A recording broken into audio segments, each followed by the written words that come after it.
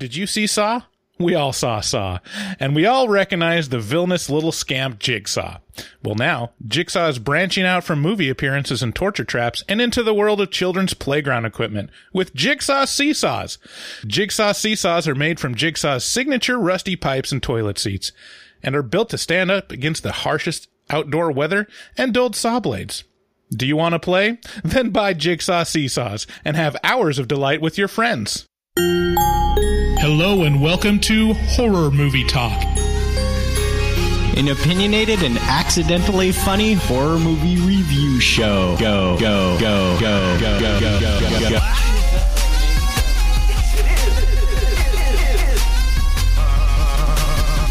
Just took a stroll through the scraggly woods.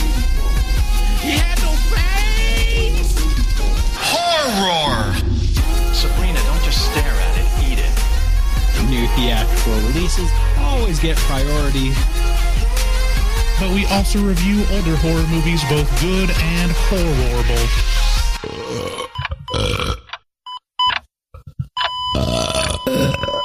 Wow, that didn't sound good. Yeah, welcome everyone. Hey guys, good morning, afternoon, evening. So, welcome to Horror Movie Talk. I'm Bryce Hanson. And I'm David Day, the foremost effort scared out of. Check out our website at horrormovietalk.com. There you'll find links to our social media, and all our past episodes. We post new episodes every Wednesday.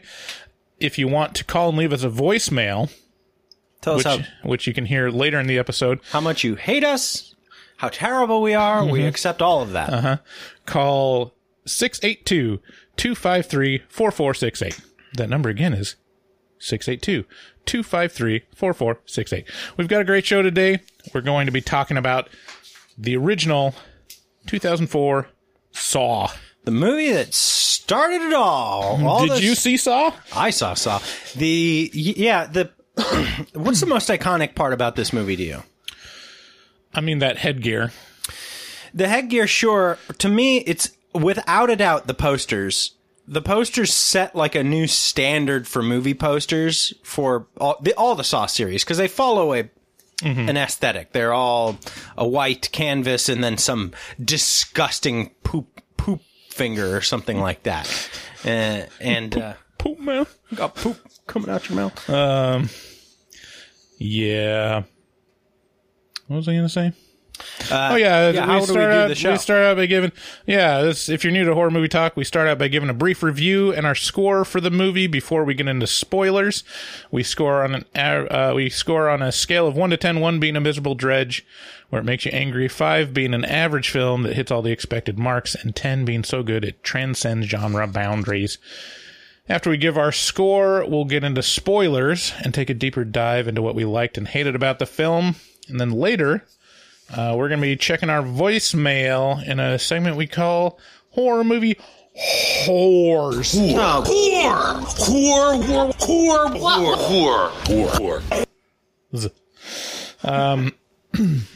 So this month, our patrons picked the patron selection movie for September, and it was Saw. And there's the blockage. Oh, like a big sausage. It is. It's like a big sausage of... Saw. Yeah. So we saw Saw. Here's the trailer.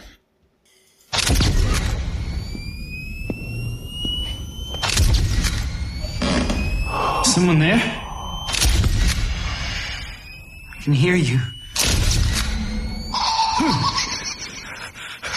Who is that? Who's in there?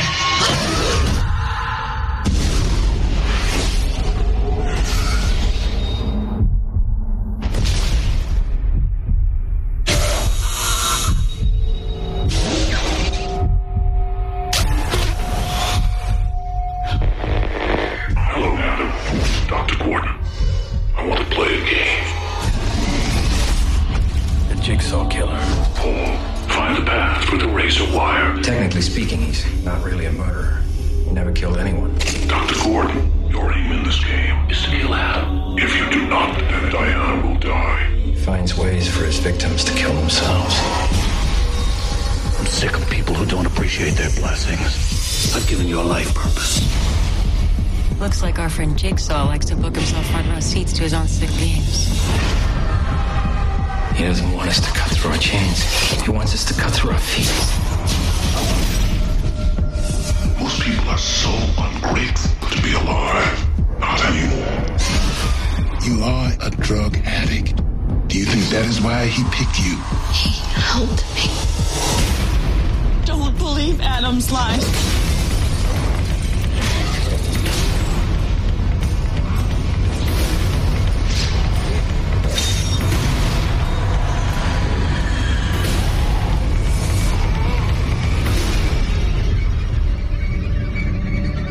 Live or die. Make your choice.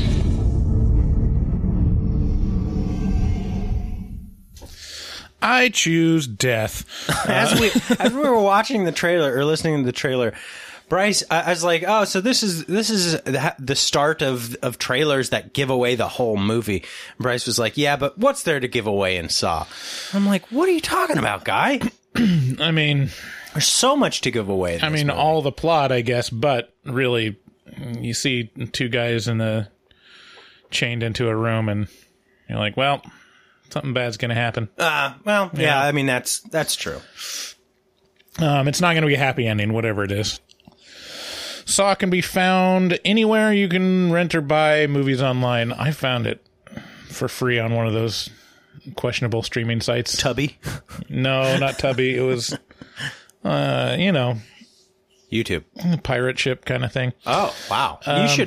You shouldn't say that out loud. We should just beep that. Well, it wasn't Kookaburra that. I didn't download it. I found a link to a website that had it streaming for free, and I would just assume that they paid the licensing for it. I mean, there's no way that I could know.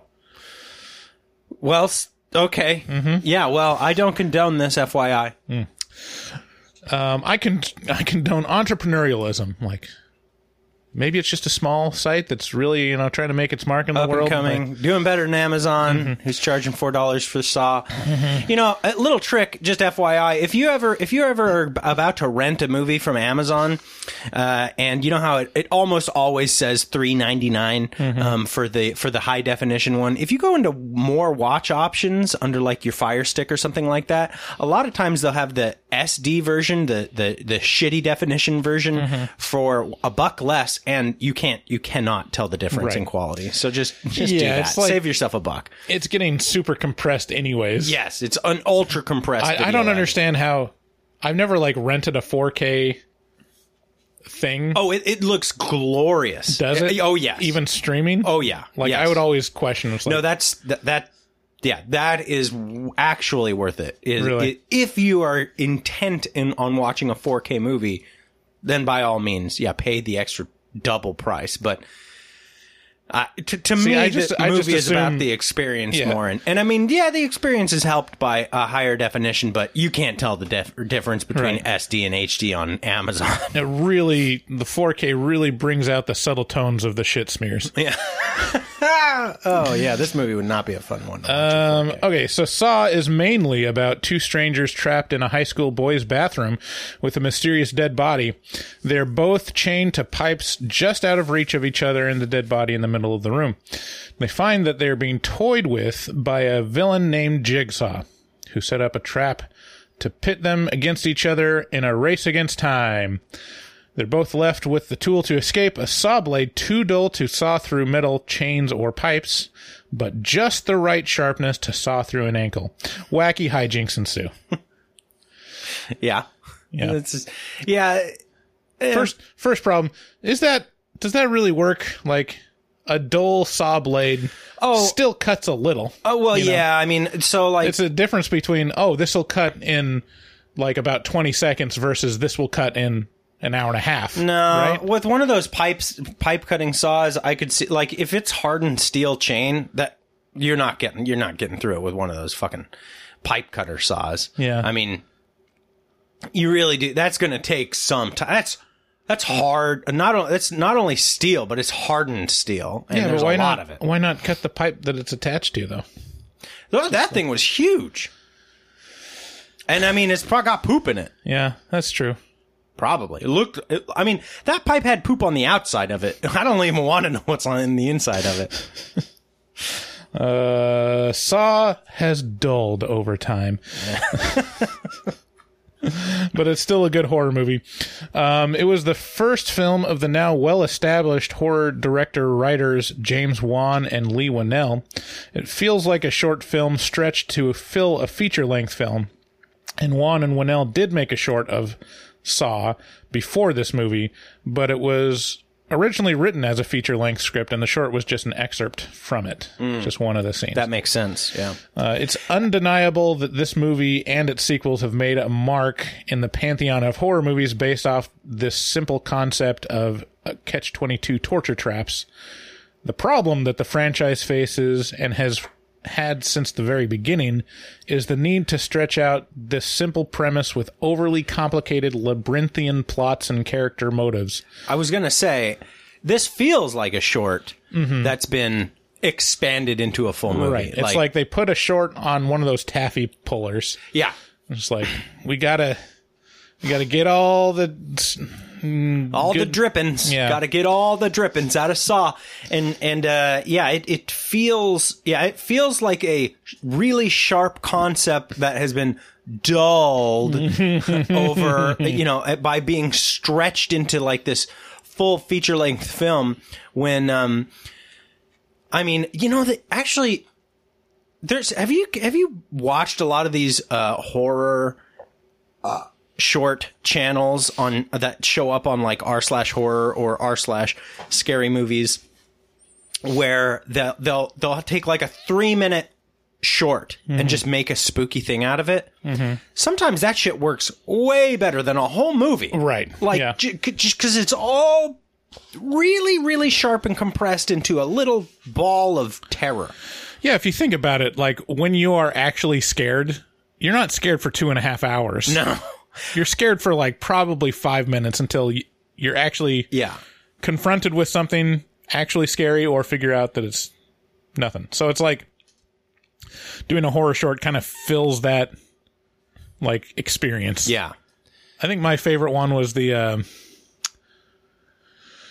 I can't even remember what it's called, but it's like the lady is in her home alone. She's about to go to bed, and she turns off the light. She sees like a shadowy figure at the end of the hall.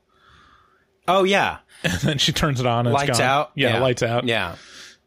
I think that got picked up to be a feature-length film, but I can't imagine. It's just like... It is a feature. Is it? Yeah. Oh. Yeah. How did they do that? I don't know. It's such a simple premise. It's like just every 10 minutes or so, they do the same gag. I don't know. Anyways, let me double check that. The original Saw is a well-constructed film and has an engaging plot that unravels nicely over time. But at its heart, it's still a cheap exploitational premise.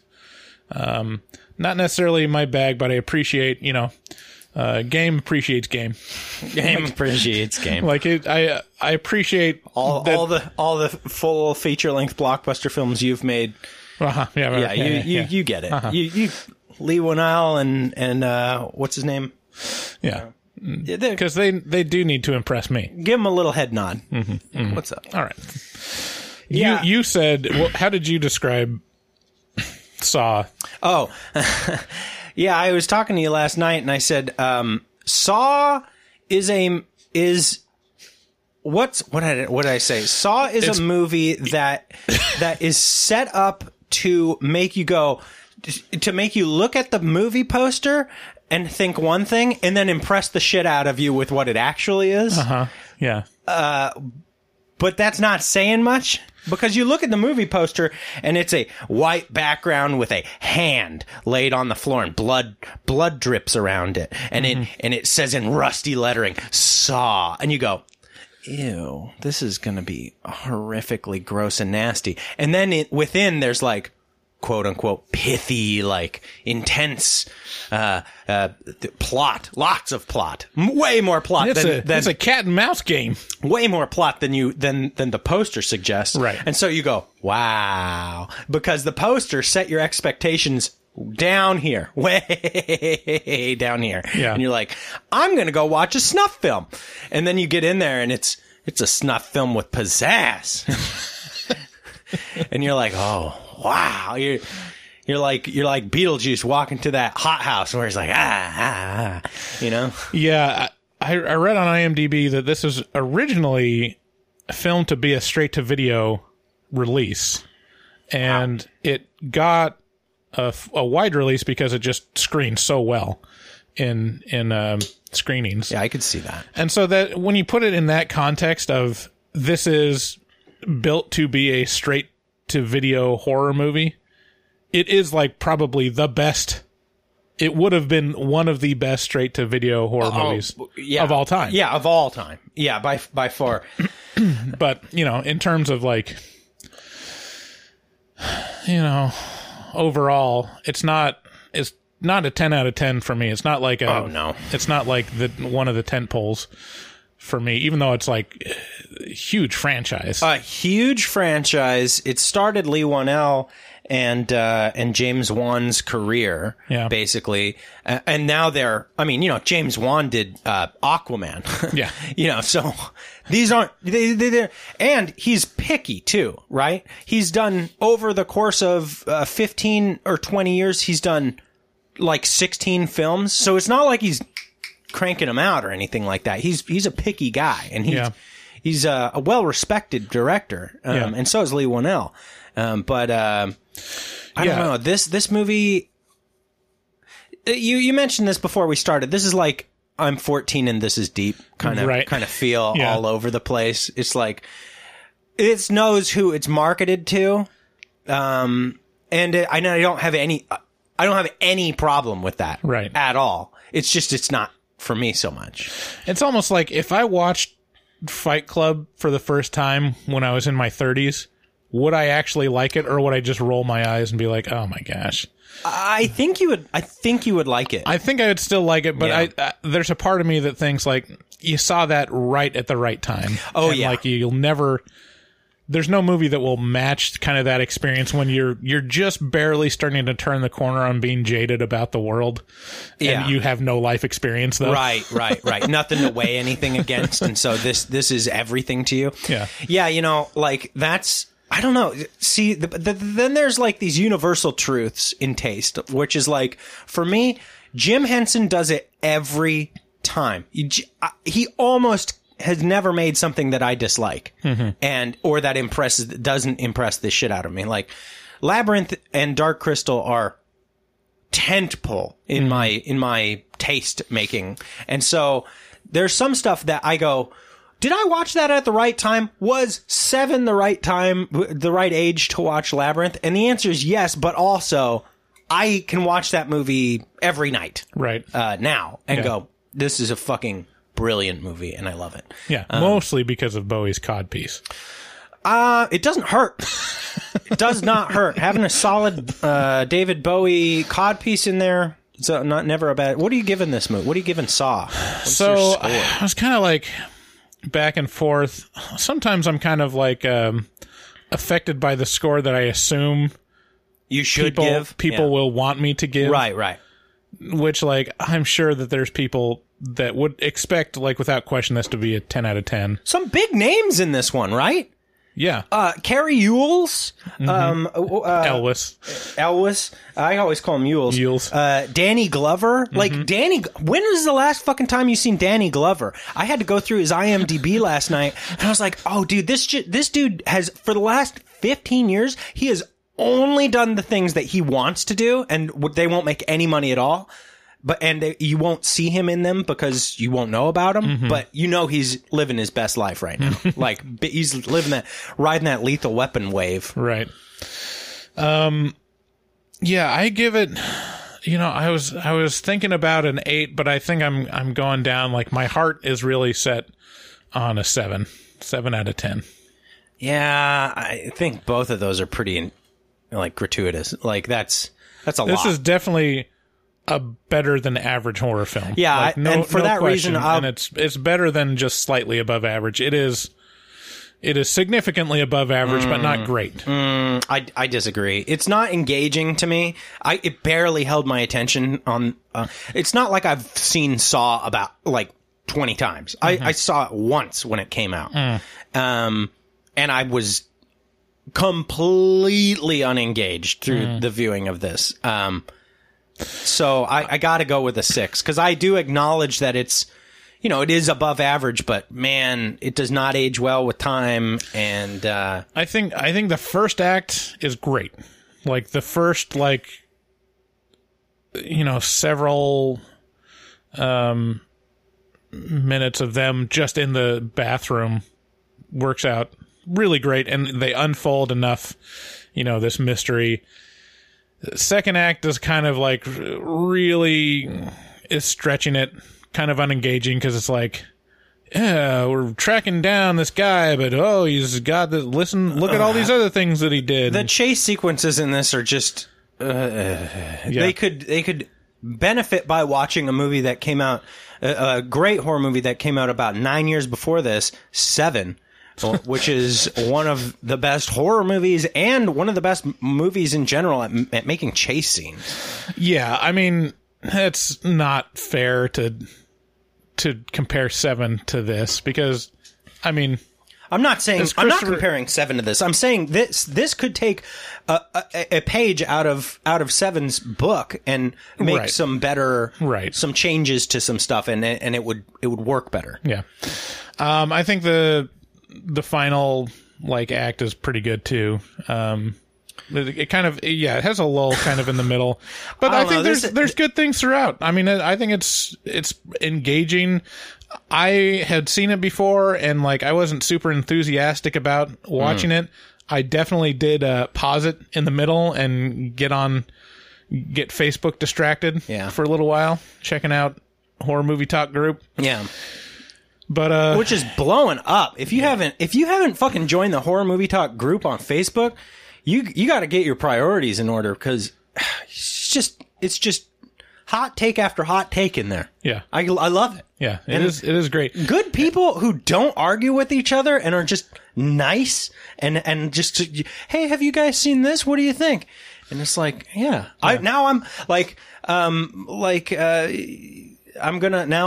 seen enough people posting, you got to watch the Hannibal show. That I'm going to watch it. Yeah, I watched the first episode and I was like, no thanks. Oh, no. I think the plot and the characters probably get a lot better as it goes on. I think there's some pretty shocking shit that starts happening that really draws you in. Oh, yeah. The first episode is I cannot believe they put this on primetime television. Wow. Broadcast. It is insane. They have a blood eagle. Whoa. In the first fucking episode. Google Blood Eagle or don't if you want to know what that's all about. So my score for Saw is a 6 because I acknowledge that it's a good movie. It's better than average for sure, and it's groundbreaking in a lot of ways. It definitely paved the way for the aughts kind of torture porn-esque movies without being too over the top in many ways. Yeah, James Wan said that wasn't his intention to make a torture porn film, but the later films, that's just what they it was. go full that. Yeah. So it's just it's just like my opinion, man. I don't it does not hold my attention for very, very well at all. Yeah. All right. Did we talk about Patreon, that this was a patron selection, Patreon? Yeah, you did bring that up. Yeah, for all you listeners that love Horror Movie Talk, check out our Patreon at patreon.com/Horror Movie Talk and check out the different tiers. There might be something that tickles your dickle. Goes anywhere from just getting our calendar to see what episodes are coming up to being able to vote on the movie that we watch in the next month and submitting movies to vote on. And then the most like desirable thing though is we have a whole separate podcast called the Afterpod, where we just leave the mics running and talk about shit happening in our lives. And our lives are pretty much a dumpster fire this year, so it's very engaging and interesting. Tears are shed, cum is cummed. Yeah, lots of cum. Yeah. If you said it last episode, if you're running out of horror movie talk episodes to watch, as I'm seeing people are actually doing, they're going back and listening to all of our podcasts all the way through. If you're running out of those, then hey, you got a whole nother year and a half worth of podcasts to catch up on Patreon. Yeah. So special thanks to our new patrons, Scott S, JP, Fox McCloud, the famous Fox McCloud, and Natalie R for joining up and supporting the show. So check out our Patreon. Other ways you can support the show, you can check out the Horror Movie Talk swag shop at horrormovietalk.com/shop. yeah, it's pretty Pretty thick. it's pretty thick over there. We have small sizes and also thick sizes. Yeah, we've got our new T-shirts, our logo tees that have been flying off the shelves, as well as a bunch of stickers and based on our logo and artwork by Dustin Goebel. Yeah, be on the lookout. So we sold out of most of our unisex sizes. That's basically just men's shirts sizes, and we're going to be replenishing those probably right around maybe next week. So be on the lookout for that. We'll mention that on our Facebook or Twitter or all of those things when we do have stock back in. They really fly off the shelves when they come in, so you guys are going to have to jump on that. Yep. You can also support the podcast by buying or renting any movie or product on Amazon if you click through the green button in the header of our website. That website, again, is horrormovietalk.com. Check out our resident artist, Dustin Goebel. He's a professional artist who fucks hard. He also takes commissions for artwork from his HMT fans. So if you like the post photos and the artwork that accompanies every episode on our social media, that's all from the hardfucker, Dustin Goebel. The hardfucker himself. You can contact him. Dustin Goebel! I love doing that. That's my favorite thing. You can contact him at dgoebel00 on Instagram. That's at DGOEBEL00 on Instagram, and make your artistic dreams come true. Tell him HMT sent you. Thanks again for listening. Let's tell you about our voicemail number. It's 682-253-4468. Just want to put that in there again. Yeah, we got to move that on our. We got to move where that's located in the mid roll. Yeah, and we got the first part. Yeah. Call us at 682-253-4468 if you want to, get onto HMT horrors, and then we can all laugh together. All right, now let's get into spoilers.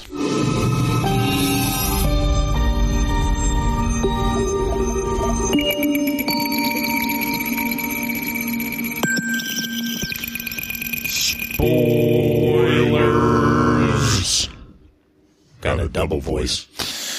Spoilers. All right. So, hey, before we start, can I just kind of ask you, are you enjoying fall?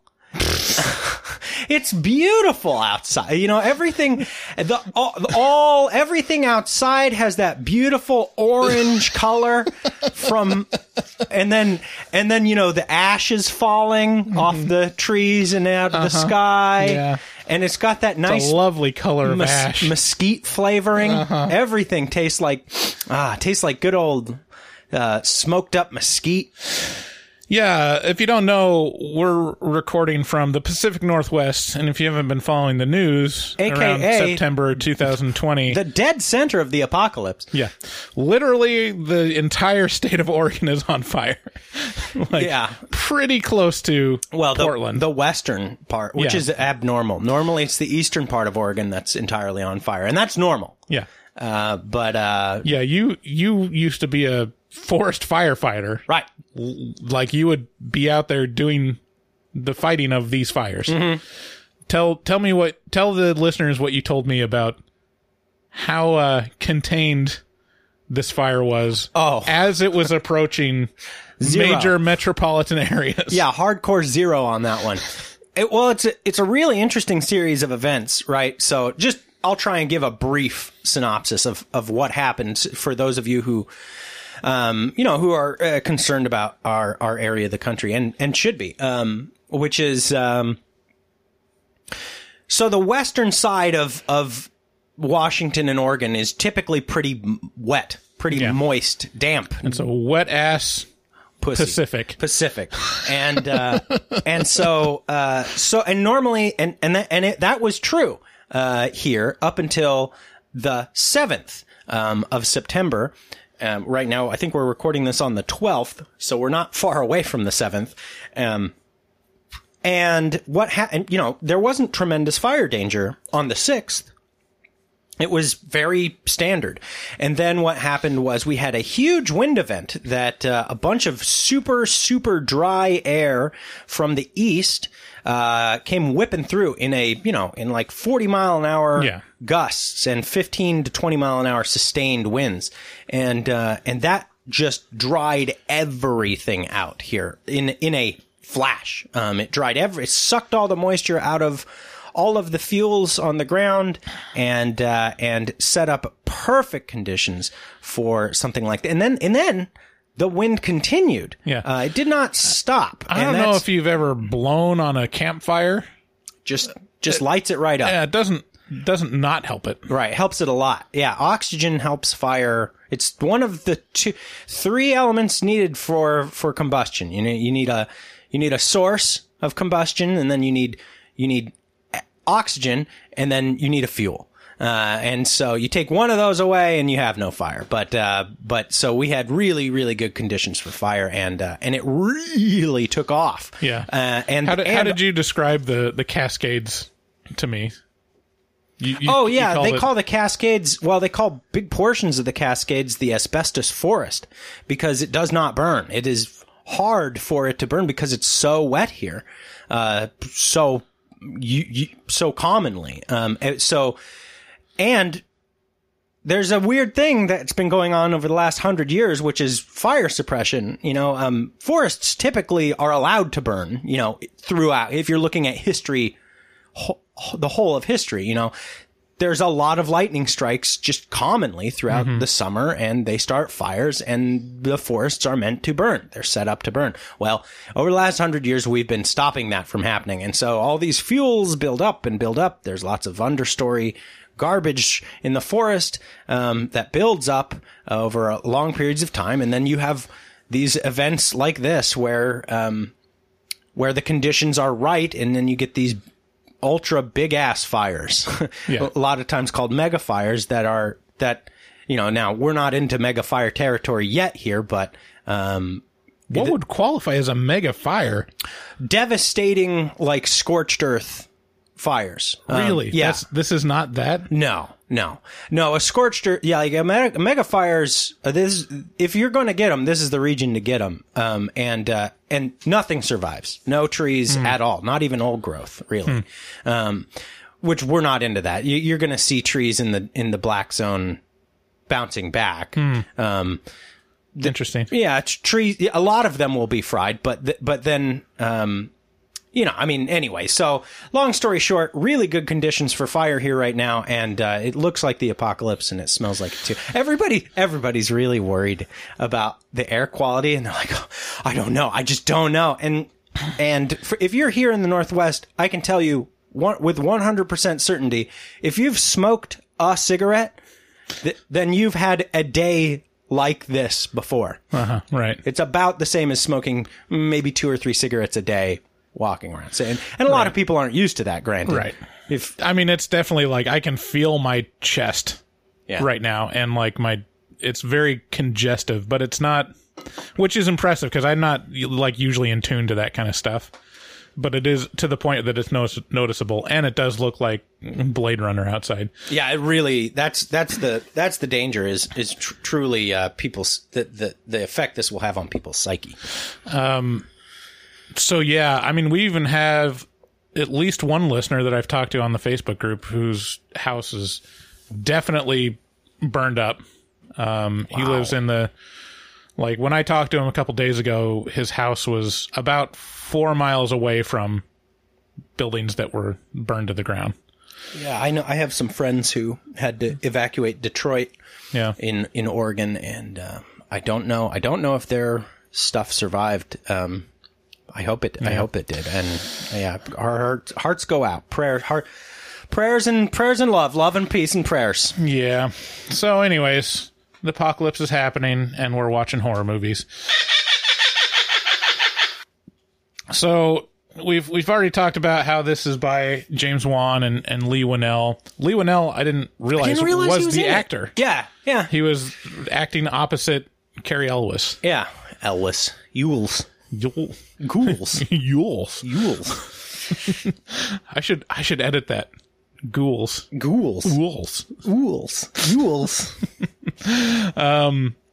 So what's really impressive with this is that it is a very simple premise. Yeah. And it feels like they're getting a lot out of very little.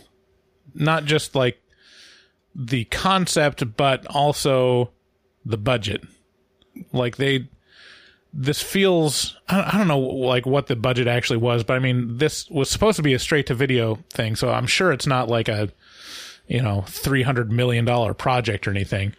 I think they did really well within the constraints that they set for themselves. Yeah, I think, so there's kind of two ways to accomplish these sets. The impressive parts about this movie are the sets. And obviously the twisty-turny story. And you can accomplish the sets, the way Hollywood would, which is to, like, build them. Or you could rent out a fucking old broken down warehouse and, be like, oh yeah, this place is turning into a dump. Right. Maybe we can harvest that, so it would not surprise me if that's what they did. Please, if shut my mouth. I'm sure they built it. I mean, that's the first thing that I wanted to talk about was the set of the room that they're stuck in. Yeah. It makes no sense to me. Like, what room is this? Like, it's supposed to be a bathroom, but the toilets and urinals are, like, spaced, like, all asymmetrically and, like, no rhyme or reason to them. And pipes are just everywhere. Yeah, that's a good point. There's a tub, though. Yeah, and a tub. There's a bathtub. So, like, it's got multiple toilets on and different, a urinal. But the toilets aren't, like, lined up. They're, like, catty corner from each other. Yeah. And you can look at... Now, I mean, obviously, the partitions could have been removed. Yeah, but why? You would think that... Yeah. Was it like a bathhouse? It's a huge room. It's like a... It's got a bathtub. It's like a tiny house worth of room, It's like 100 square feet, it feels like, this room. Yeah. Well, no, it's bigger than that. 100 square feet is 10 by 10. So this is probably like 30 by 20. Yeah. It's not a huge room. It's a huge bathroom, though. Yeah, it's a big-ass bathroom. So it's a huge bathroom that doesn't have enough toilets, but there's multiple in there, and they're not spaced logically. But the tub, Bryce, then there's a bathtub. What public toilet has a bathtub? And I don't think there were sinks. There were mirrors. Was there? Yeah, there was a mirror. No sinks. I don't recall. The point this is the weirdest room. It's a very strange room. So either it's the weirdest bathroom in the world, or Jigsaw constructed it and aged it. Yeah. Yeah, like, went to it and was like... Like, he built it 30 years ago and proceeded to use it every day. Use it every day and not flush the toilet. Yeah. But if there's any bathroom that this would represent, it would be a high school boys' bathroom. Yeah. Yeah, it's harrowing. I don't know what it's like now, but I remember... I told my wife about this, and she was just, like, shocked. There's something about boys' bathrooms in the public schools I went to, which aren't like shitty public schools. They're like suburban, thick.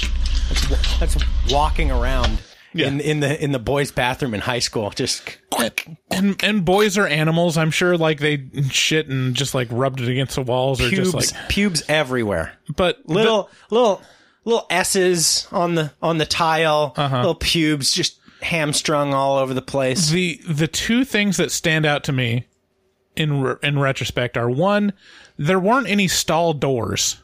Yeah, right. Like why? Like why? It seems like absurd to me now, thinking that they just had bathrooms without stall doors to set you up for life. And then two, there was never any soap in those bathrooms. Like, yeah, you had to bring your own soap or something like that. Soap on a rope. Well, they had rope-a-dope. They had like the powder soap where you like push up the little thing and it's supposed to fall out in a powder and you like scour your hands. Yeah. Like a prisoner. But like it would, it's pretty humid here in the Pacific Northwest, so that soap would just like congeal together. And so I'm sure it was just a solid block inside there and it didn't ever fall out. Making me want to throw up. So you think just an entire 2,000 little children with just shit on their hands constantly? Yeah, this is you've described history. Like all of human history. It's just Is ready. Morning ready. Is ready. Have you been catching any of the Drain Addicts lately? I haven't watched it lately. He just keeps ignoring me. I don't know what to do. I don't know. We need people to reach out to Drain Addict on YouTube and tell him to come on the show. I gotta interview this guy. I'm not giving it up. He could straighten us out on, maybe he knows why. Maybe he knows why there are no stall doors in the boys' bathroom in high school. Like, I don't imagine, heroin is a big problem in suburban, Vancouver, Washington. Yeah, I mean, we didn't have any doors on our stalls either in Ridgefield. Yeah, I don't get it. Yeah.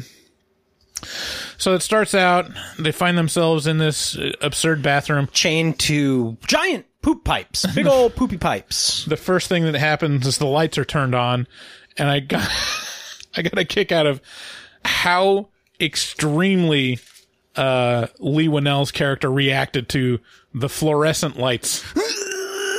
What is light? It's like he had never seen light before. Yeah. Because can you imagine a more soft and unimpressive light to turn on than fluorescent lights? Yeah, it's like, that's easy. Yeah. Easy breezy. I'm always disturbed by Cary Elwes when he talks with an American accent. Yeah, it's something's off about it. For those of you who aren't familiar with Cary Elwes, he is the guy from The Princess Bride. Yeah, he's Wesley from The Princess Bride. Yeah. I don't know. What a strange career he had, because he really knocked it out of the park with Princess, became an icon with Princess Bride.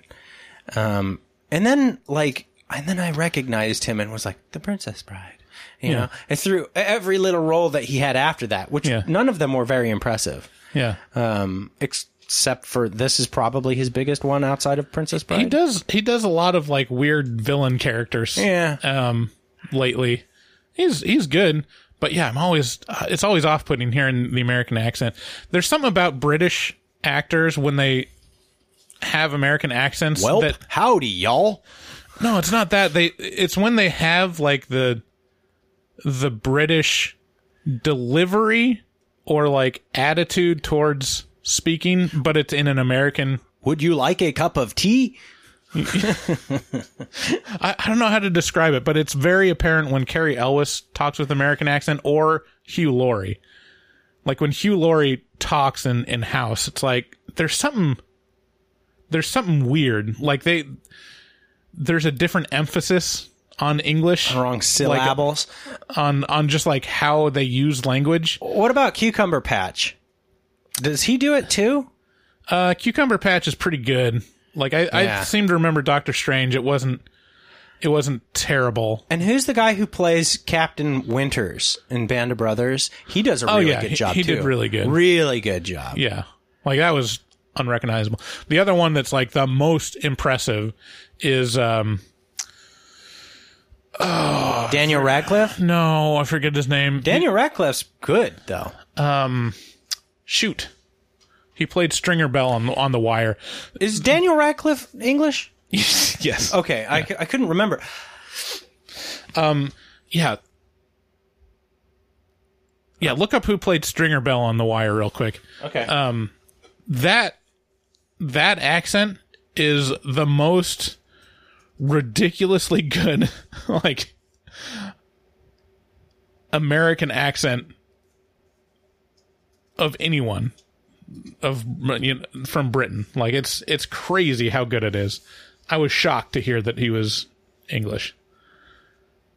Idris Elba. Yeah, Idris Elba. Yeah. His American accent is, like, crazy good. I think he, like, shocked the hell out of the directors or producers of The Wire when they realized that he wasn't American. Wow. Because it was, like, super spot on. Yeah. So that's a little weird. So they're locked in this bathroom. It's super hot and sweaty. Mom spaghetti. But it's got a new clock. They notice right away, and that's significant because clocks tell time. And real exciting stuff. There's a time element. So they find out, the whole thing is described to them by Jigsaw on these tapes. Remember tapes? Yeah. Yeah, little cassette tapes. Mm-hmm. And a little cassette tape recorder. I need to return my cassette tapes. I'll find it. So it basically pits them against each other. The basic premise between the two of them is Adam, played by Lee Winnell, is basically told, watch yourself die or do something about it. And then Dr. Gordon, played by Carrie Yules, is told to kill Adam by 6 o'clock or your wife and kid will die. So it's not simply done since they're chained to rusty pipes that they can't get out of. But, they're supposed to saw off their feet and kill each other or whatever. And then there's a dead body in the middle of the room. Yeah. That they just kind of look at and they're like, oh, well, that's spooky. And then never... It's got a gun next to it. Yeah. Clearly he's blown his brains out. The tape says there's only one thing left to do when you have that much poison in your blood. Yeah. Referring to the body on the floor, which it insinuates, well, he had to kill himself with the gun. Right. Or, if you have that much poison in your blood, you can just die of poison. That's the other thing you can do, yeah. You don't have to shoot yourself in the head. Right. There's always a chance that you might survive the poison. Well, I mean, and then there's the third option, which is you can put on a bunch of prosthetics and pretend to be dead. That's the other thing you could do. Or you could use the gun and shoot out of the room. Yeah. So actually, there's a lot of options. There's a lot of options you can do when you've got that much poison in your blood. But the killer had a narrative, and he wanted to push it, so he did so. So can we try, just from memory? I didn't write all this down. Can we try to unravel the plot of this? So full spoilers. I cannot. So the killer, Jigsaw, is a cancer patient of Dr. Gordon. And of Dr. Gordon, of Carrie Yules. And the attendee, janitor or something, or was he a nurse or something? Yeah, one of the other hospital played people. by the guy from Lost. His name's Zepp, and he was the fall guy. He was like the fall guy, and was told by Jigsaw to murder, to play by the rules. You have to keep these people on their schedule, right? Yeah. So you got Carrie Yules in the room, and you got Lee Winnell in the room, and they have to act out the thing that they're told to act out in a certain amount of time, or else you, Zed, or whatever, Zep, it's otherwise it falls on you to kill one or both of them, or let them go, according to whether or not they followed the rules. And kill Dr. Gordon's wife and child. Right. So according to, what ends up happening in the allotted amount of time, follow the rules of the game. So, or else, I'm not sure what happened. What would happen to Zepp if he didn't follow through? Doom of some variety. Yeah. That wasn't clear to me what the stakes were for Zepp. I can't remember. So set up, and then Adam, Lee Winnell's character, was a private eye hired to track him, Carrie Ewells, and found him in a seedy motel room, supposedly cheating on his wife, but talking he doesn't. to a lady. Dr. Gordon decided against it. I didn't have sex with her. Damn it! Wow, that's a really good. Yeah, that's a really good impression of him. Yeah, it was that piece of acting drew me right out. I was like, wow, he's really bad at acting. It's the American accent. I didn't have sex with her. Damn it! It's like, whoa, okay, you slaughtered that. And then there's the detective coming after Jigsaw, Danny Glover, and he's been after Jigsaw for a while. Right. He's got the neck scar to prove it.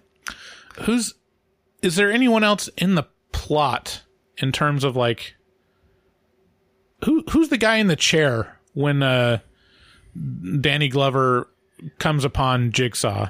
Comes upon Jigsaw's hiding place? Yeah. Who is that guy in that chair? Was that related to what's going on in the bathroom at all? I don't know. He was a test subject who was meant to be sacrificed for a greater good.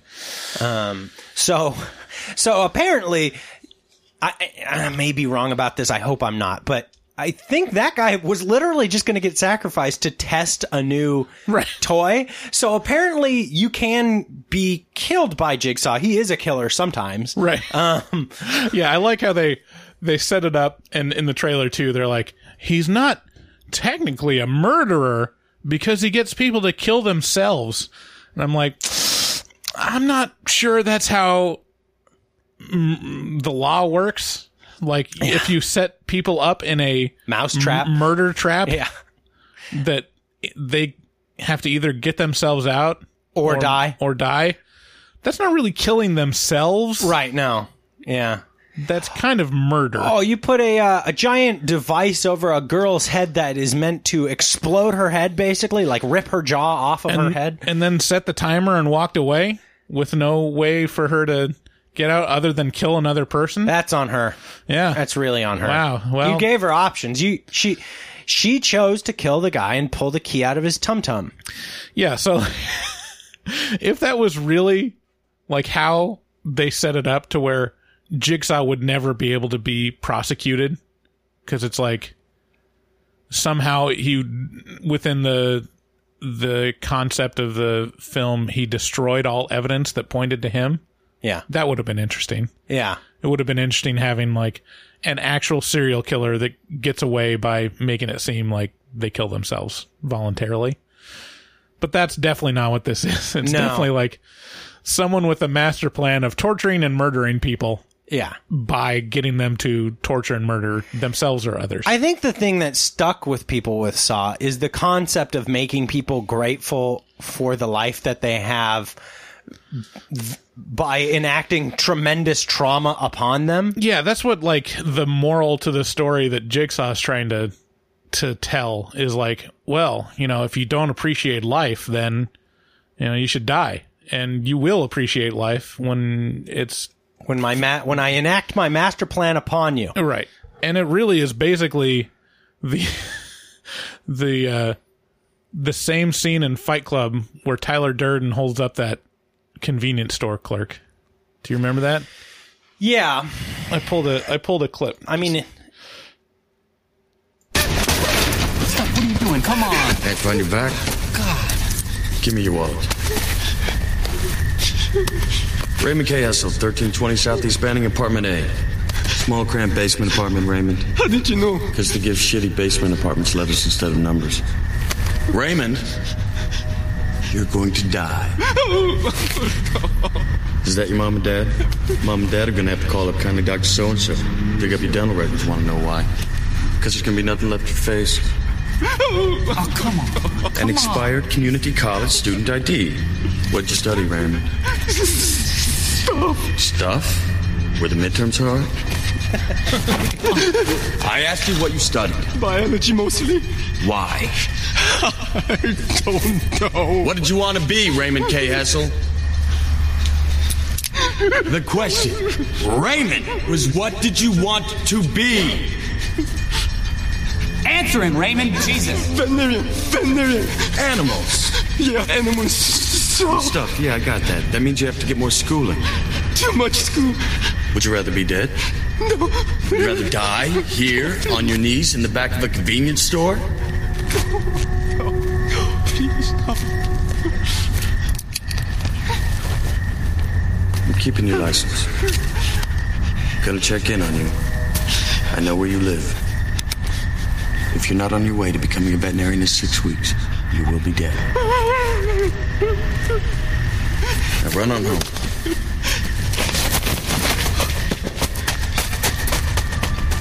Run, Forrest, run! I feel ill. Imagine how he feels. Come on, this isn't funny. That wasn't funny. What the fuck was the point of that? Tomorrow will be the most beautiful day of Raymond Castle's life. His breakfast will taste better than any meal you and I have ever tasted. You had to give it to him. Come on. He had a plan, and it started to make sense in a Tyler sort of way. Started to make sense in a Jigsaw sort of way. Yeah, I think the best version of this concept, or my favorite version of this concept, is Javier Bardem's character in No Country for Old Men, where, you know, he basically plays God. Plays God or random chance. Yeah, plays the role of random chance and tells people to call it, you know, and bases all of his decisions on a coin toss. And he's like, when he's talking to that old man in that gas station in the middle of nowhere, and he's like, well, it's time to call it. And the guy goes, I need to know what I'm putting up if I'm going to call it. And he goes, oh, you've been putting it up your entire life. It's time for you to actually put up. Right. And the guy's like, I don't know what you mean. He's like, yeah, you do. Yeah, you do. I'm going to kill you if you don't get this coin flip. And I really like the clean version of that, where there's no attempt at explanation on the back end or the front end, which is what Saw and Fight Club both do, where they're like, that guy's going to be grateful for his life in the end, and he's going to have the best day ever tomorrow. And it's like, just do the thing. Just show the interaction and leave it at that, and I can do it myself. I just realized right now that this was basically the original escape room. Yeah. It's them in this room with the way to get out, but they got to figure it out. Yeah. Oh, man. You got to find a little, like the heart written in shit on the toilet. They got to find where the X marks the spot. Got to dig around in that shit. Like, yeah. So it's basically, this is a prequel to Escape Room. Hi, little squirrel. There's little squirrels outside your window. Oh, hey ho, I call it squirrel. Well, they said you were hungry, Carly. I don't think it's a squirrel. It's a mink. Really, how do you know? Probably ran over it. In medical school, they make you work on animal cadavers before you get to the real thing. It's a mink. This is how you know you're getting good at drops. When real life starts happening outside the window and you have a drop ready for it. Hey, there's a squirrel outside. Oh, hey ho, I called it. Squirrel. The French. Some other notable things, that it tells a bunch of other kind of like stories of Jigsaw and like the traps that he set for other people as they're investigating these murders. And the one super iconic one is the girl in the headgear that's a bear trap, like a reverse bear trap. Yeah. Yeah. And to get out of it, she has to find the key inside the supposedly dead man's stomach. Yeah, the guy has been given an overdose of painkillers, opiates, and so he can't really feel or understand what's happening, but he is alive. And she murders him to death. Yeah, so that is super iconic, that headgear, and I got to think that they do that on the other Saw movies too. Like, I feel like I've seen that a couple times, like a giant headpiece kind of feel. Yeah, there's a lot. I mean, really what this movie accomplishes is that feeling of To the no. And where you're put in a situation that is as bad as it can be, and you're there with that poor victim who has to, like, you know, tunnel their way out of razor wire. Yeah. So, okay, here's a question for you. If you were put in one of these situations where it's explicit, like, live or die, it's your choice. Like, what would you tunnel through the razor wire? This is just Monday for me. Yeah. Would I tunnel through the razor wire to save my life? Or would you, you know, cut a key out of someone's stomach, or would you murder someone else? Yeah. You would? Uh-huh. Nah, I wouldn't. Just be like, all right, well, I guess I'm getting murdered today. Really? Yeah. What? Yeah, I'm not gonna... If it's apparent that, like, okay, I've got to kill someone, or I will most likely get killed by myself by my attempt, then just be like, all right, well, I guess I'll just get murdered. Wouldn't you want to say you tried? You got kids, you know, you got a dog. What about Meg? It's true, but and to say nothing of your wife. That sounds like a real big hassle. Well, yeah, it's a huge hassle. It's probably the biggest hassle you'll ever face. Right. Like, the odds are not in your favor to survive. So I'd just be like, all right, well, I hope they catch him because I'm going to die pretty soon. Really? I don't know. Maybe that's the. I think you'd have to be placed in the scenario to really understand that. This is just like when people who are looking to kill themselves jump off a bridge, and right. then the endorphins kick in, and they're like, I gotta live. And it's not that they are sobered up and realized that their life is suddenly worth living. Yeah. It's literally a chemical response to the situation. Sure. They got so many endorphins pumping through their brain that their chemistry changes into fight or flight, and they almost always choose fight. Yeah, I mean, I think I could definitely say if it required me to murder someone else, I definitely would not do it, because I'd be like, all right, well, if someone's going to get murdered, it'll be me, you know? Really? Yeah. I don't know, man. I think I'd kill him pretty quick. And then the other one is just like, yeah, I don't know. I'd probably try. The hardest part to make out, the hardest part would be deriving the seriousness of the situation. Right. That would be the hardest part. Is this a fucking dream, or like what's actually happening? That would be the hardest part for me to get over, is like, okay, I understand that you say the only way out of here is to kill this guy. But what exactly is my situation? Is this actually as dire as you say? Are people just playing a prank on me? Like, it's too hard. It would be hard to come to terms with that within the amount of time that he gives you. Yeah. So that's really my confounding factor that I think of. I go, would I be able to derive the seriousness and understand it? And my gut is, oh yeah. Like, I'd be so fucking flighty. It would just be, yeah, I'd do it right away. Well, there you go. There you go. There you go. Was it? So yeah. No, what am I going to talk about?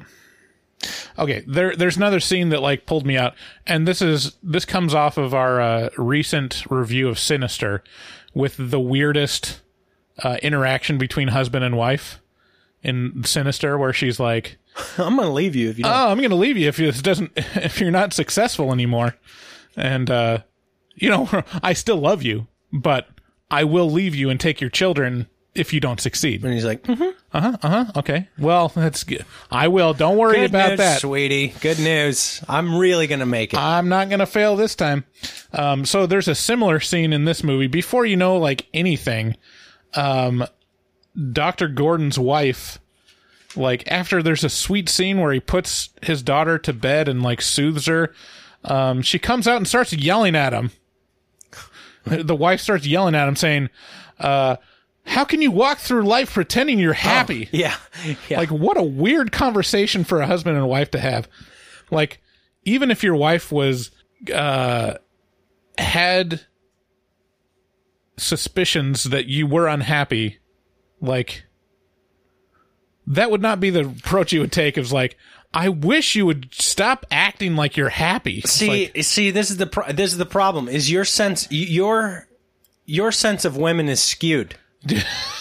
Because you have a very reasonable, kind-hearted, good person that you're married to. There are some bitches out there, some trifling bitches, that would do this to you in a goddamn heartbeat. Yeah, it's just so, I mean... Trifling bitches. Trifling. Yeah, I guess that's it. It's just trifling. Dude, hardcore. Because there are bitches out there who would... you see that long-suffering stare in a lot of old men's eyes when their wife starts talking and they're like, oh, yeah. Oh, I can't sneeze now. Yeah, where they're like... oh, nice, Ron. Nice, Ron. You scared the deer.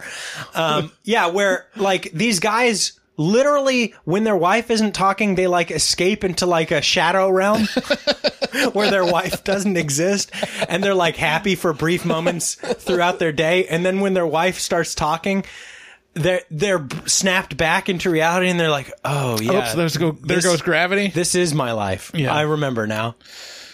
Yeah, and then she falls. Hey, there's terrible dudes out there too. There's bad people, is what we're talking about. Women aren't bad. There are bad women, though. Right. And there are bad guys. Yeah. And we don't... Yeah. Don't suffer trifling She people. follows it up with, I'd rather you break down and tell me you hate me. At least there would be some passion in it. And he's like... And then I was like, oh, okay, well, there it is. That's what she cares about, is the passion. She just wants to get fucked real hard. She wants some passion. A little taste. A little taste. All right.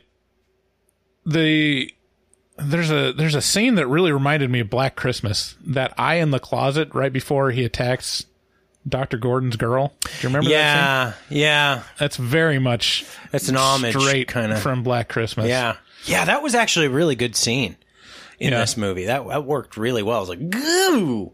Yeah, that was gross. All right, so if you were in this bathroom, what would you do in this situation? Get a tetanus shot. Like, if you're faced with, like, okay, you got the saw, it's dull, like, you can either saw through your leg or not. Like, could you find any alternative solutions just within what you're shown? I assume you did. I think so. You found something? I mean, there'd be some stuff I'd definitely try. I didn't think about this very hard. It's a good question because I'd love to. I should have sat down and thought about that a little bit, but yeah, I'm interested to hear what would you do? Yeah. So they got a toilet there. It's made of porcelain. Couldn't you break that and use the porcelain to sharpen the saw? Aren't there like porcelain sharpeners? I don't know. I don't.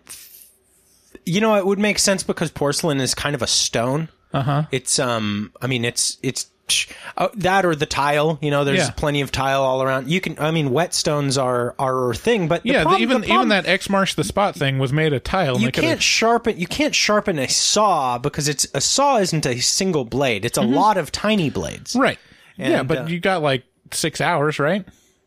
You just dull the saw. I mean, you'd turn it into a knife is what you would do. Well, I mean, you go in each little... The tines on these pipe cutting saws are minuscule. You can't... Oh, really? Yeah, they're itty bitty. Yeah, the tines are so teeny tiny that, yeah, you wouldn't be able to sharpen this variety of a saw. Yeah.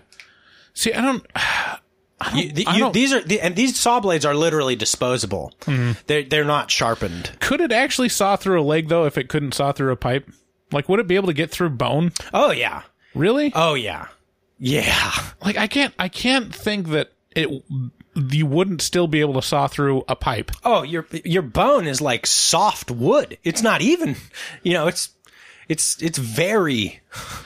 Yeah, I guess so. Yeah, it's. Oh, yeah. You can get through that. Yeah. I feel like there's alternative solutions that could have gotten at, but... There may be. My guess is the alternative solutions would be leverage situations. Or just getting... Yeah, leverage breaking the chain via or bending the chain, each of one of the links open. Although this looked like pretty heavy dude. This looked like welded links. Right. But also there's a gun in the middle of the room, and they did get the tape recorder.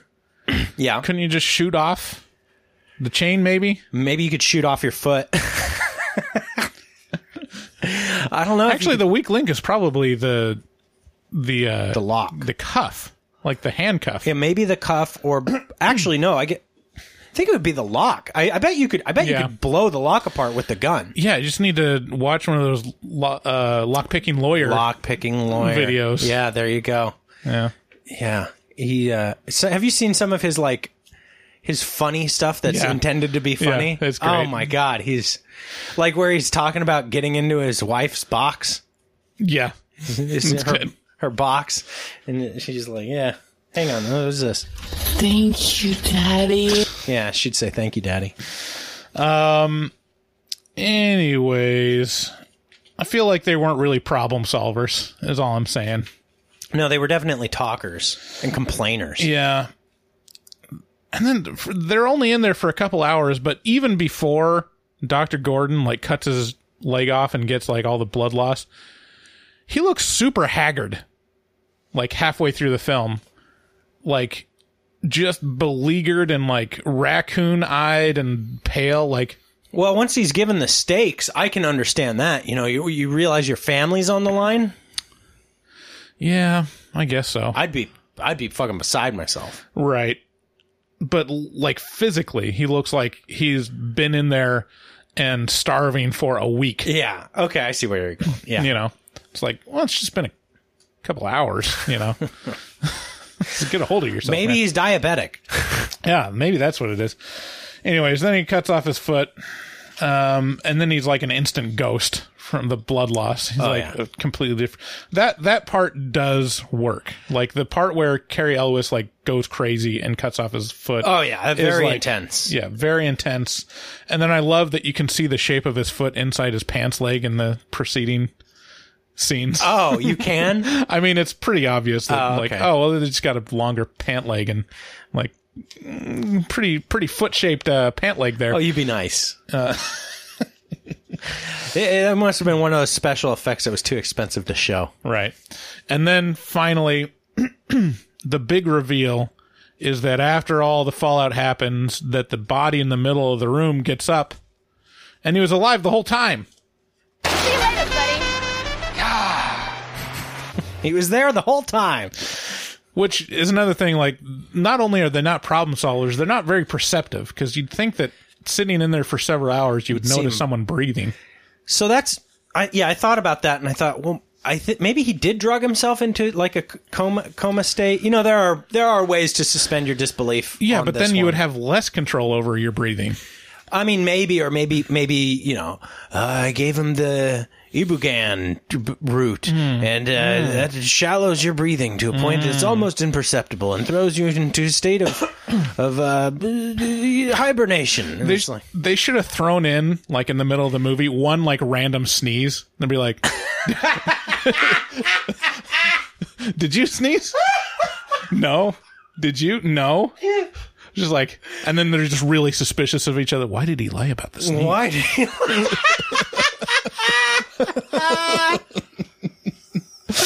That would have been, oh my God, that would have given this movie a whole nother point. Maybe 2 points. If they did that, I would never utter an ill word about Saw. That's brilliant. But when he stands up, it is a great what moment. It's and they play it perfectly. He just kind of stands up, rips off this prosthetic from his face, and he's stretches out, and he's all right. Wow. Saunters on out. See you later, boys. See ya. Yeah. So really, to sum this up, this movie plays on our worst fears, which is cancer patients. Yeah. No, what? Wait, what? They're always out to get you. And they're really capable, too. Yeah. They're not crippled by their cancer. Oh, man, I thought I had to drop. Never mind. The French. Did you think I'm retarded? No, Daniel. I was thinking of the, it gets scarier when they touch me. Yeah. All right, so that's Saw. We saw Saw. Seesaw. Go see Saw. Now let's get into horror movie.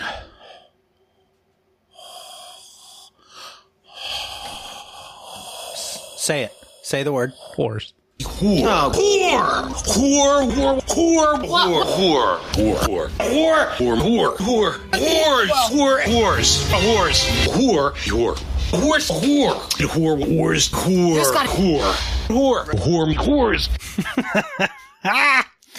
All right, so this is where we check our voicemail. Oh, well, yeah. Would you final recommendations, I guess? Oh, yeah. Yeah. Final recommendations. I mean, Saw is a classic. It started a movement. Yeah. Kind of. And it's a pretty impressive movie considering, you know, this came out a year after Wrong Turn, which is really uninspired, just hot garbage that just, and this has a cool concept. It doesn't hold up well to time necessarily, but a lot of the sequels are actually pretty impressive as well. I didn't remember this as a bad movie, and I don't think it is a bad movie. It's just didn't hold my attention very well. If you're into slashers, you'll like this movie, I imagine. Yeah, I think like between Saw and Hostel, it like launched the whole torture porn like era. Yeah, era in horror movies. Yeah. So it's definitely worth seeing. Is Hostel Eli Roth? Yes. And is both of them Eli Roth? Do you know? Hostel 2? Yeah. I would think, but I don't know. Okay. Okay, so let's get into horror movie.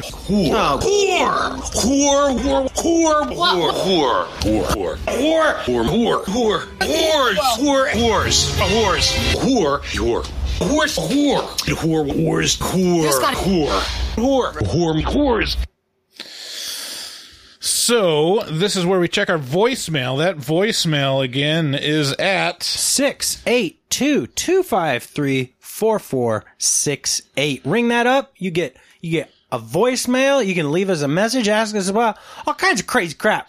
Ask us about our opinion on horse. Horse? Horse. If that number's too hard to remember, just remember 682-253-4HMT.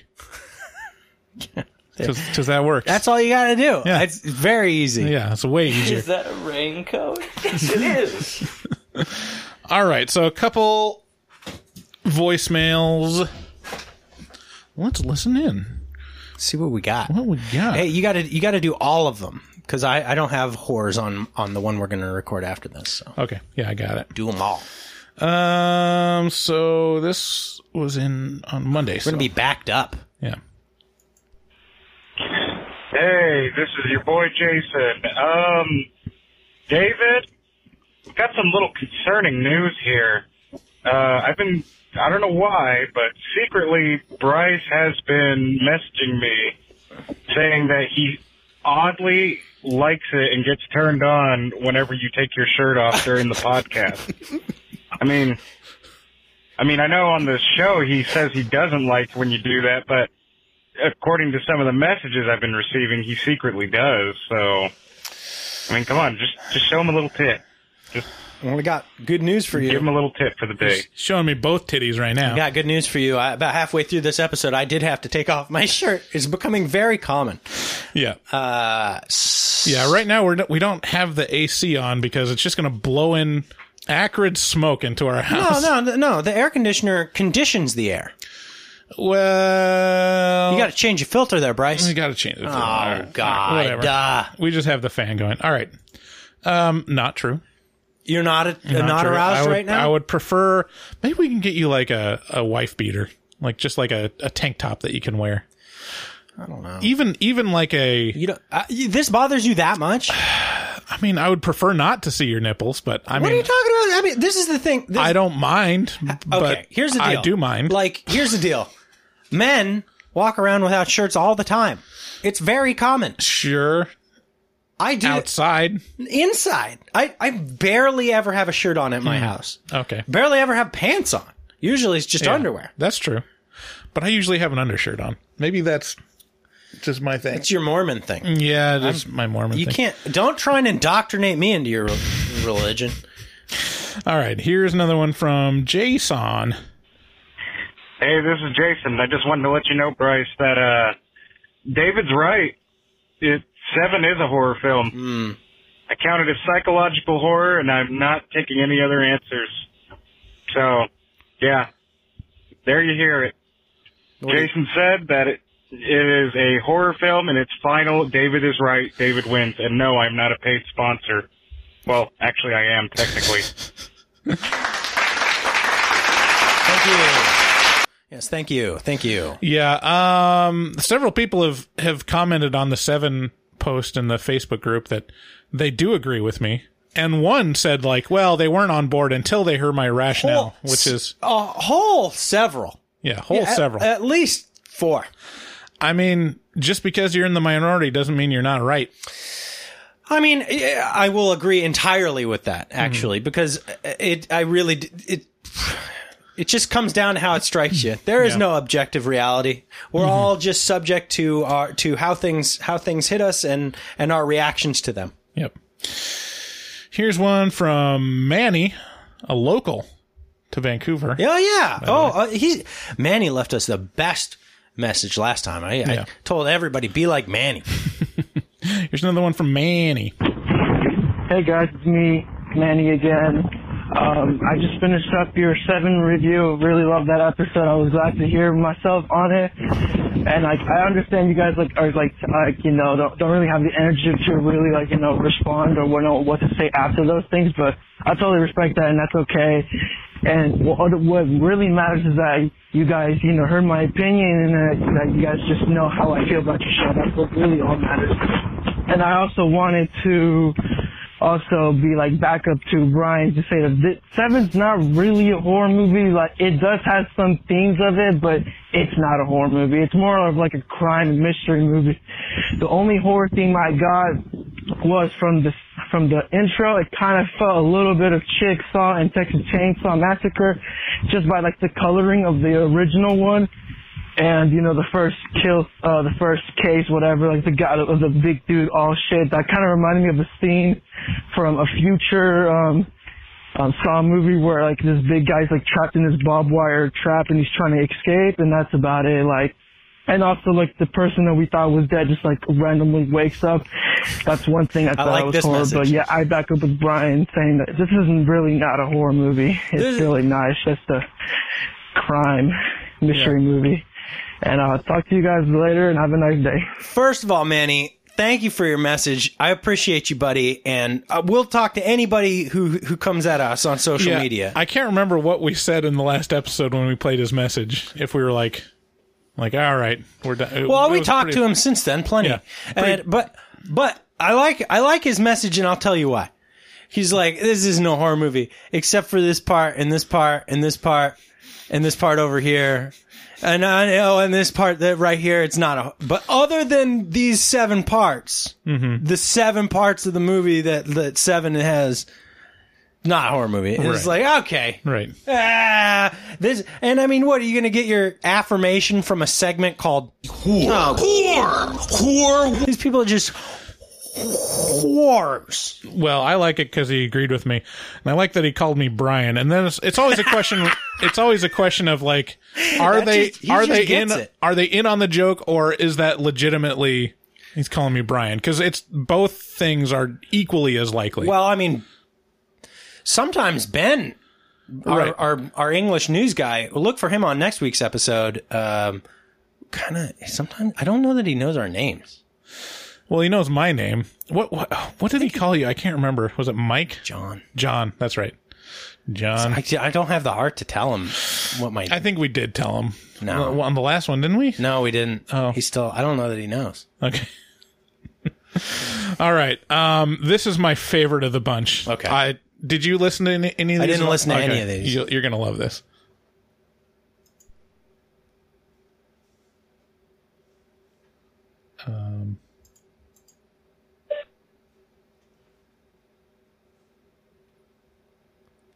Hi, Bryce. Hello, David. I am one of your normal male and all female fans. I enjoy your podcast very much. Ha ha. It is great. Much fun. I also agree with that cool Swedish guy, Magnus or whatever. He is right. You should review the movie Rats from 1984.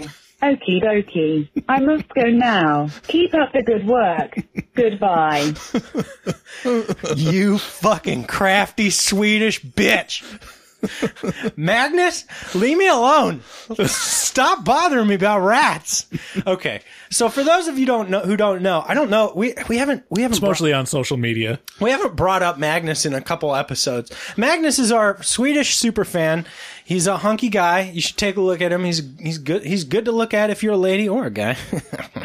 But for the last couple months, so he bothered us to review Bye Bye Man, and it was a fucking train wreck, and I hated it. And that was our last Netflix party, I think. Yeah, I think it was. And now he's just been on us about Rats, which is a movie from 1984, and I can only imagine that. I mean, he went to great lengths to disguise that it was him. But I imagine I am one of your male and or female fans. I love that. Oh man! But if we do watch Rats, we'd be able to use a lot of Ratty clips, though. Oh, Ratty! Oh man, can you imagine being named something like Magnus? How great would that be? Yeah, Magnus is. I think like Swedes, like the whole Nordic region has some of the most badass names. Oh, it's it's there's something about like Hans or Lars. You're like, that guy is big. Thor. Yeah, it's like, man, if I had a boy, I would definitely go Norse with the name. Yeah, I mean, you just can't beat like Eston. Okay, what? Now, all right. So last voicemail. I don't want to review Rats. Yeah, we don't want to review Rats.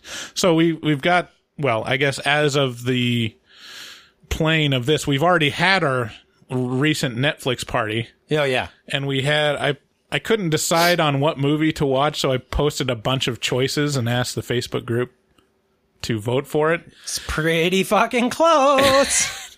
And it's one of those things where like I immediately regretted including Killer Clowns from Outer Space. It's the perfect Netflix It is party. the perfect one, and people have been asking for it forever. But I just dread watching that movie. So I just don't. I feel like I know what I'm getting into, and I'm not a big fan. But yeah, it's dead. It's like a dead heat between Killer Clowns and Silence of the Lambs. Yeah.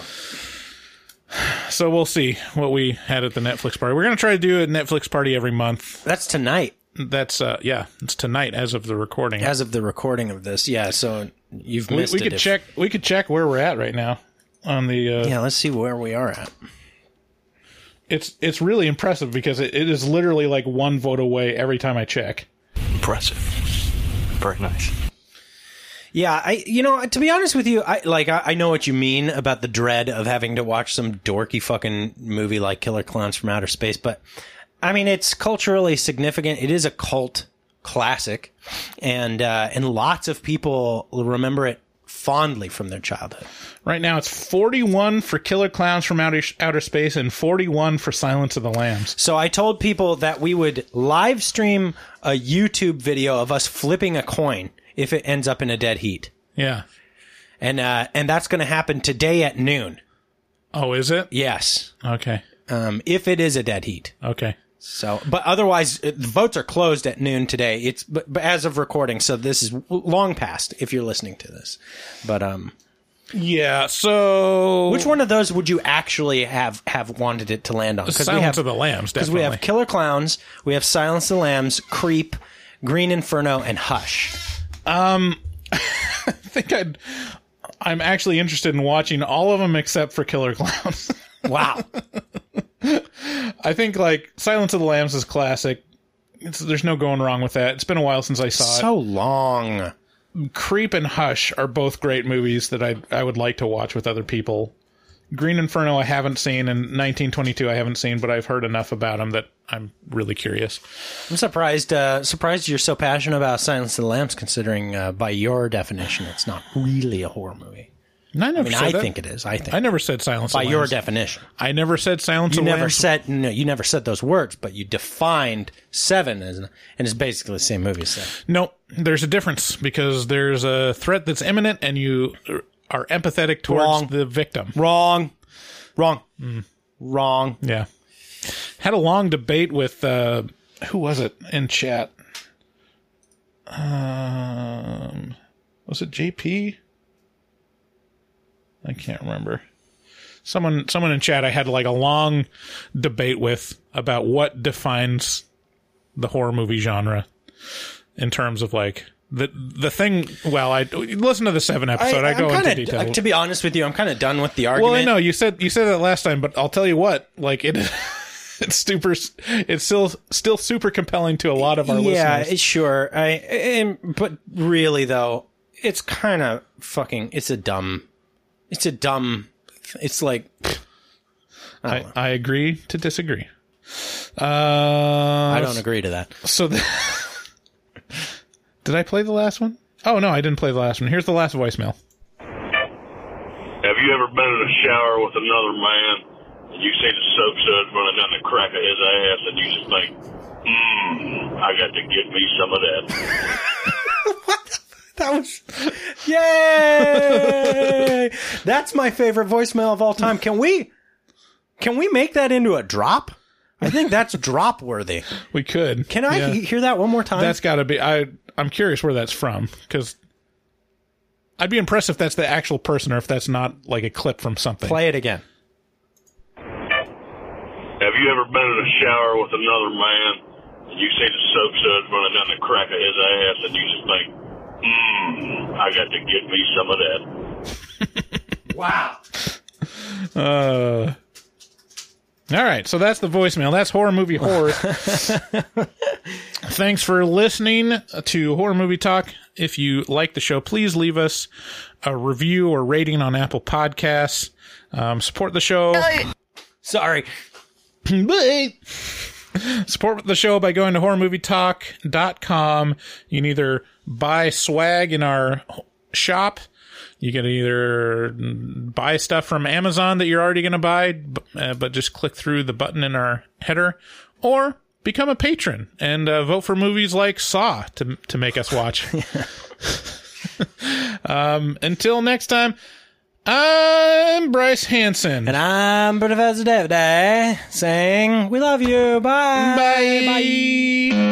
Looking for a podcast full of burps and gas, perverted cast, skinny and fat? Look no further. Horror Movie Talk is accidentally funny, begs to donate money, fake sponsors for dummies, and so much more. New episodes every hump day. They'll pickle your dickle for foreplay. Patreon members have it your way. Vote for a movie every month for the review. Choppa choppa, don't just stare at it, eat it like a taco. Put your tongue through the phone hoodie, Picasso. Look at them hot kids, swear not a pedo. Got me too'd with Cosby eating jello. Pudding Pops done gave Bryce flatulence. Drain addict Dave doesn't give a shit. 1 through 10, is it horrible or excellent? Oil me up, daddy, is dinner rum. Kiss, Bryce Hanson. Look at them hot kids, Chris Henson. Masturbate with a crucifix, exorcist. Face huggers, chest bursters, alien. Linda Blair peed on Sigourney Weaver.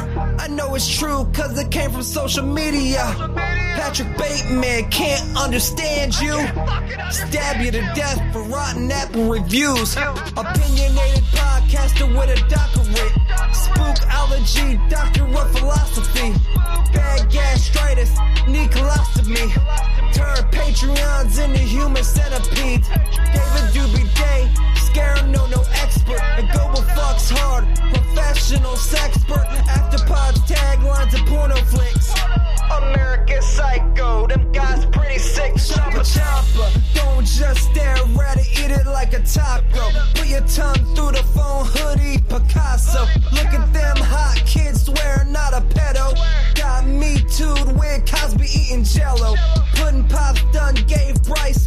flatulence. Train addict Dave doesn't give a shit. 1 through 10, is it horrible or excellent? Oil me up, daddy, is dinner rubs. Nothing good happens in the woods. Always get more than you bargain for. Got a pickle to dickle, machines tickle bitties. Killer on the phone, ain't no Sharon Stone. Vancouver, Portland, Oregon, and organs. Corona, COVID, curse, Lorona. Green River Killer, because reasons. Hallway of poop monster kids screaming. Ain't your ordinary dingleberry itinerary. 30-day shutter and jump scares ain't fucking scary. Time for the spoilers with jokes and tropes. Use their white socks to catch their loads. Just show them one titty, pretty. Paganism you should worship, they Teflon dicks.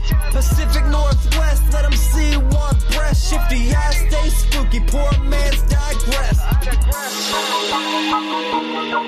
Bugsy, HMT, horror movie talk. Hold on, they don't like Halloween. Fuck them. That is inspired. That's awesome. Did you see Saw? I was like, yeah. I almost answered it. Did you see Saw? We all saw Saw. All right. I'm going to let this run for like